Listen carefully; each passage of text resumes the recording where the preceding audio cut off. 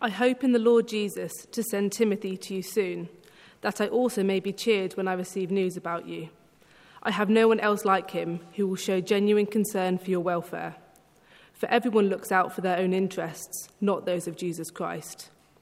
But you know that Timothy has proved himself, because as a son with his father, he has served with me in the work of the gospel. I hope, therefore, to send him as soon as I see how things go with me, and I am confident in the Lord that I myself will come soon. But I think it is necessary to send back to you Epaphroditus, my brother, co-worker, and fellow soldier, who is also your messenger, whom you sent to take care of my needs. For he longs for all of you and is distressed because you heard he was ill. Indeed, he was ill and almost died, but God had mercy on him, and not on him only, but also on me, to spare me sorrow upon sorrow. Therefore, I am all the more eager to send him, so that when you see him again, you may be glad, and I may have less anxiety. So then, welcome him in the Lord with great joy, and honour people like him, because he almost died for the work of Christ. He risked his life to make up for the help you yourselves could not give me. This is the word of the Lord. Thanks be to God. Thanks so much, Helen, for reading. We're going to take a look at that. I'm going to pray before we do. So let's pray together. Heavenly Father, we pray for your understanding. We pray you would open your eyes, that we would hear you speaking to us as we look at the Bible together. In Jesus' name, amen.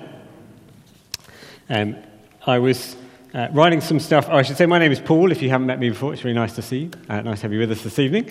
I was writing some material this week for a different context, for a BBC daily service that's coming up later in the week. And the bit of the Bible that I've been given, the scripture that I've been given to write on, were the words from the New Testament: do not grow weary in doing good. Do not grow weary in doing good. And to be honest, when I got them, I thought, well, how on earth is that going to land in our current situation at the moment? It may be that you're feeling exactly that, weary. I don't know how life is going for you at the moment, but it's a time when many would say their resources are quite low at this stage in the pandemic. You might be weary and fed up of all the uncertainty about what is going to happen over the next few weeks. What will we be able to do? What won't we be able to do? You may be weary of the political wrangling, unless you enjoy that kind of thing. Are we in tier 3 or in tier 2, or are we going to be? If you've been following that. The wrangling between Manchester and London and other parts of the country as well. You may be feeling weary of those things. You may be feeling, if I can use this image in particular, you may be feeling like, to be honest, you could quite easily pull up a drawbridge on the world if you could, and you could say goodbye to the rest of the world and happily get on with things by yourself. That may be the kind of feeling you have. And so the thought of not growing weary in doing good, that kind of looking outwards, would land heavily. Or it might be that you know somebody, or you yourself at some point recently have had to isolate. And again, just kind of out of nowhere, you suddenly find that you have got to isolate. You may know somebody in that situation. And suddenly it's as though the drawbridge almost has been closed up on you. Whether it's the app that has told you to do that, or you've had a call from Test and Trace, or whatever it might be, that the drawbridge has suddenly been pushed up against you, and you might be thinking, well, I'm pretty tired as well. And to be honest, having that's been closed up, so what can I do? How on earth can I be looking outward at any point now? That has happened to me. And so this is what I was given this week, and you can imagine I thought, well, exactly how excited are people going to be here? Are people going to be wanting to hear me talk about this?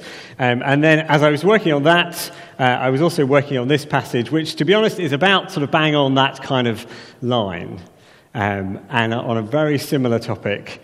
And so clearly the Lord wants me to talk about this with you.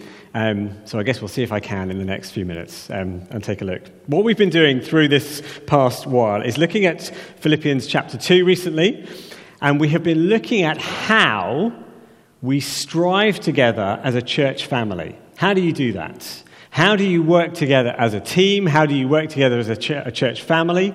That's what Paul was urging them to do. And I think perhaps the surprise has been, it's not the grand, showy things. It's actually the unseen things that he points to. So if I can do a quick recap of where we've been, and Sarah read some of the verses a little earlier on. Earlier on he was saying when we strive together, it means having the same mindset in verse 2. Having a sort of team mindset, having a common purpose and a common goal in the gospel. In verse 4 he said, look to each other's interests ahead of your own. So as a church family, as a team, look to one another's interests.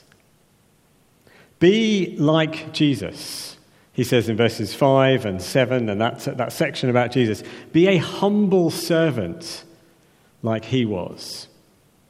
Be a humble servant like he was. And then, most unshowy of all, last week we thought about him saying, don't grumble or argue with each other. If you want to work as a team, if you want to strive together, don't grumble. They're not very showy, are they? They're very unseen. And in lots of ways, I think, having talked about that, what comes in this bit that we look at here is quite natural. Having talked about some of those ideas, he says, look, Paul says, let me show you some examples. Let me talk to you about some people I know who do exactly this. Because stories are helpful, aren't they? People that we can see, examples in the flesh are helpful. So that's what he does. And that's the first part of our talk this evening. It is quite simply examples of striving together. Let me introduce the three characters that we'll look at. Two of them, one called Timothy, one called Epaphroditus. Those were two fellow workers of the third one, which is Paul himself. He here is an example of what he's talking about. And he's saying, look, us, the three of us, we are really trying to show you how this works. We're trying to do this ourselves. In the situations we're in, we're trying to do all of these things. So he's trying to say to them that all three of us have this same mindset, this kind of gospel mindset, where we try and put ourselves to a common purpose. We're trying to look to the interests of others, not the interests of ourselves. All three of us are trying to be humble servants, and we're trying not to be grumblers and arguers. Let me show you what I mean. If I use the term, he picks up one term there called co-workers, and he's saying, look, all three of us are we're all putting our shoulders behind the wheel together in the same direction. Let me show you. If you look at I'll read the opening paragraphs of each part, the bit about Timothy and the bit about Epaphroditus. So Timothy, he says, I hope in the Lord, verse 19, to send Timothy to you soon, that I may also be cheered when I receive news about you. I've no one else like him who will show genuine concern for your welfare, for everyone looks out for their own interests, not those of Jesus Christ. Can you imagine? Timothy, he's got no one like him. Now, Paul, remember, is writing from prison. He's in a tough situation himself. So when he says, I've got no one like him who really cares for me, and he says really cares for you, the Philippians. Someone who has supported Paul, he'd proven his worth, he says in verse 22. Time and time again, Timothy has been there for him. Epaphroditus is introduced in verse 25, and he says, but I think it's necessary to send back to you Epaphroditus, my brother, co-worker, and fellow soldier, who is also your messenger, whom you sent to take care of my needs. He's stuck around Epaphroditus to look after Paul while he's been in prison. You can imagine him bringing him the things that he would have needed while he's there. Often there's a contrast drawn between Timothy and Epaphroditus, perhaps Timothy more of the teacher and Epaphroditus more of a practical person. Picture that kind of, a solid practical team member in Epaphroditus, the one who's always there first and often there last. He longs for all of you. He says in verse 26, he's talking about him, Epaphroditus longs for the Philippians. He's always there ready to give more of himself.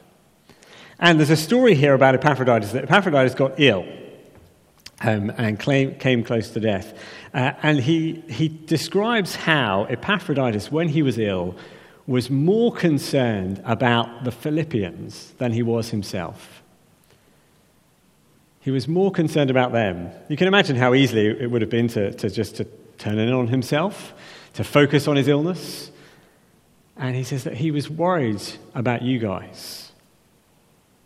And Paul, who is the third example of trying to have this mindset, this kind of team mentality, says he wants to send these two back to Philippi that they might be a help there.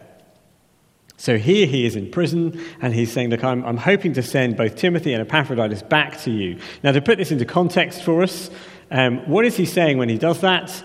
It is, Google Maps tells me, 750-odd miles between Rome, where Paul was in prison, and Philippi, on foot in the first century. So when he says, I'm really hoping to send them back to you, he's not saying I'm just going to get in their car and nip round the corner and come and see you. He's saying, I'm hoping that they will be able to make their way back to you. And that is them striving together, because he believed in the gospel, the good news of Jesus, that he wanted them to grow in and understand. It's quite a thought, isn't it? Of them, Paul says, welcome them in the Lord with great joy. Honor people like them. Honor people like them. Now, I have to say, personally, in this kind of culture, perhaps it may be my British culture. I'm not sure. If you're from other parts of the world, you may be more at ease with this than I am. But I think sometimes we can be a bit shy of talking about people in this way. It's not that often that we do this kind of thing, where he says, "Honor these people and welcome them in the Lord." But I was thinking back over these past 6-7 months of the pandemic here, and the church family that we have here at Platts, and reflecting on actually where I have seen this striving together in abundance. And in particular, if I can speak of and commend to you our staff team here, our wardens and our deputy wardens team, our PCC members, they're all folk in significant places of leadership who look after our church. And so too as well our small group leaders of differing kinds, our house group leaders, SBS leaders, other small groups that we have. I have seen over these past 6-7 months the time and the energy that they have poured into people. There were times during the pandemic when there were early morning texts or late evening texts when news was coming in that was going to change how things were quite rapidly that we needed to respond to. There were Zoom meetings in the evenings after people had long days on Zoom already. There was a spirit of having to respond to differences, different instructions that were given with a flexibility and a sense of humour along the way. If you think about some of the things that you might have seen going on here, planning how to have children in children's groups in the morning safely took an enormous amount of effort, and I know has involved a number of you here. Writing risk assessments. If you haven't had a chance to read our risk assessment on our website, it's a considerable piece of work that enables us to meet. Organising food parcels and meals to get out into the community and arranging for those. Turning up really, really early on Sunday mornings to organise the tech at the back or the music here. Connecting with folk across the church in a host of ways, by phone and text and connections.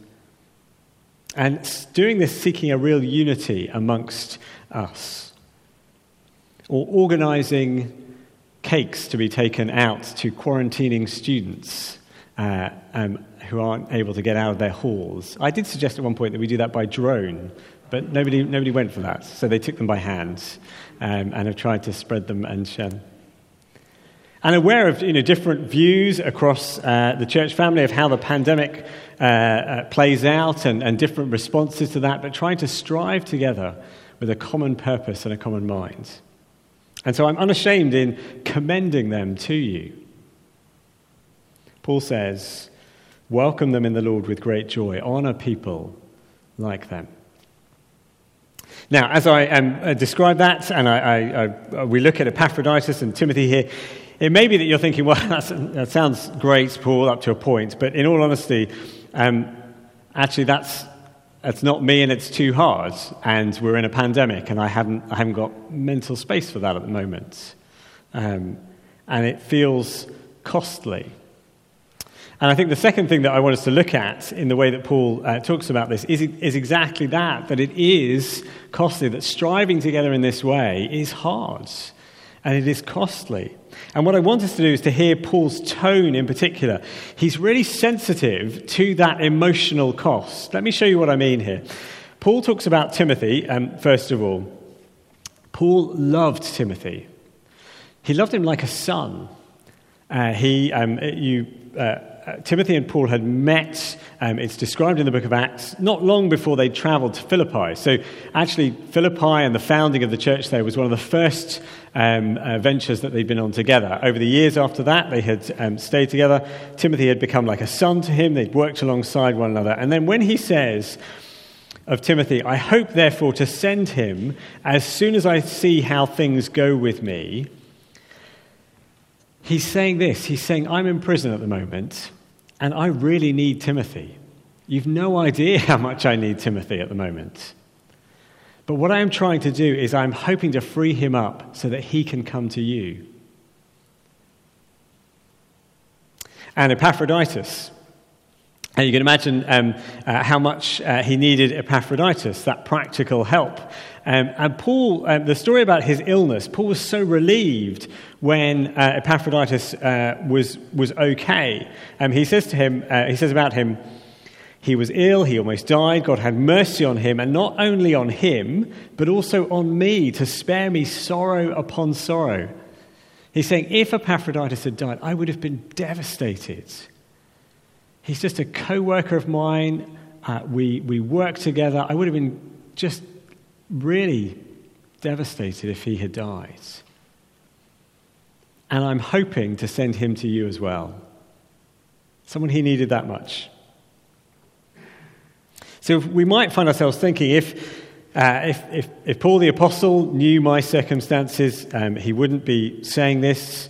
If Paul Matoli here at the front knew my circumstances, he would realize this is going down like a lead balloon. That I don't have much left in the tank. That there are challenges that I'm going through. And in comes this talk of being like Timothy or Epaphroditus. And that is just a tough thing to listen to. But remember in this, that Paul also knew the Philippians themselves were going through a tough circumstances. Do you remember chapter 1, verse 30, where he said he knew that they were enduring the same conflicts that they'd seen him go through, the same suffering that they'd seen him go through. Paul had been attacked when the church was founded. He'd been imprisoned. They were enduring the same kind of pressure, the same kind of hardship. So Paul is writing to people who he knows are already under pressure and enduring difficulty, and Paul isn't afraid to speak into that. Have a look just at verse 30 where he finishes, when he talks about Epaphroditus and how he almost died for the work of Christ. He says Epaphroditus risked his life to make up for the help you yourselves could not give me. And I wonder if in reading that, whether there is just a tinge of sadness in what he's saying there. A tinge of sadness that the Philippians perhaps hadn't been quite as willing to help and look out for Paul as Paul was for them. See, as he talks about Timothy and Epaphroditus, as he lays out what he's doing, I wonder if you can see what part of what Paul is saying is, can you see, I'm here in prison, and in my needs, and in the situation I'm in, I am trying to figure out if I can help you, Philippians. I'm trying to figure out what I can do for you. It's quite remarkable, isn't it, when you look at it? And I know that one of the hardest things to do is to keep looking out for others when we feel our capacity is already low. When we do just want to pull up the drawbridge and close off the outside world, or when we feel the drawbridge has been closed up on us and that there's nothing else we can do. So when you've had a day on Zoom, and I know many of you will have, and it's really hard to think, I'm going to do another Zoom with my SBS group, my house group. And yet you log on, the screens come up, and you begin to give people time and attention. Or when you haven't slept well again, and the prospect of meeting somebody in a local park somewhere for a walk to chat with them when it's raining and it's cold and you think this is just going to finish me off. But you find a coat and maybe an umbrella and you go and connect with them. Or when you think, I can't face giving that person a ring, it's the end of a long day, but you find your phone, look up their number, give them a call or give them a text. Or perhaps in that situation when you do find yourself isolating or you find yourself unable to leave home or you know somebody in that situation and actually you think, well, what can I do now? Can I face the hard work of praying for those that I know? Can I remember them in prayer? And you pray for them. Or even just when you're in a tough place, and when we find ourselves in a tough place and it is hard to look outwards, but even still to be able to ask someone, and how are you? Even if that's all you can do, is simply ask them that question as well.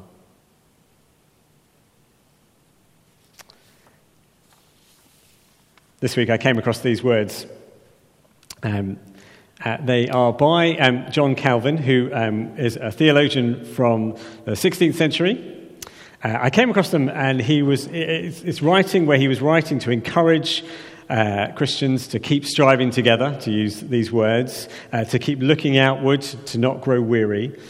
And I read them and thought, I'm just struck by how sensitive he is to how hard this is. Let me read these words to you. He writes of this, he's saying, look, this is hard because the vast number of the needy overwhelms us. We are drained by paying out on every side. Our warmth is damped by the coldness of others, and the whole world is full of hindrances which turn us aside from the right path. Now there he is writing, in the mid-late 1500s, nearly 500 years ago. And I read those words and thought, that could be 2020, couldn't it? That could be now. You might resonate with that sense, the needy overwhelming us. And it would be overwhelming and is overwhelming if we didn't have a Saviour, Jesus Christ, who understood exactly what this is like. Who understood and knew. And I thought to myself, how much more might Jesus have felt these words in his ministry on earth, the needy who overwhelmed, just the sheer number, paying out on every side. How often must he have thought, it would be great just to pull up the drawbridge. But Philippians 2 has shown us, hasn't it? Jesus didn't aim for his own advantage. Jesus didn't seek his own interests. He looked for the interests of others. He took the nature of a servant, humbling himself, becoming a man, God becoming a man, that he might pour himself out for us and die for us on a cross. And it's when we begin to glimpse how much he did for us, when we begin to sense in your heart, you sense how much he did for us, how much he laid aside that we might know him, how he poured himself out for us, that we can begin to glimpse and I think find the strength to help others. That Lord Jesus, if you were able to do that for me, maybe then I could begin to do these things for you.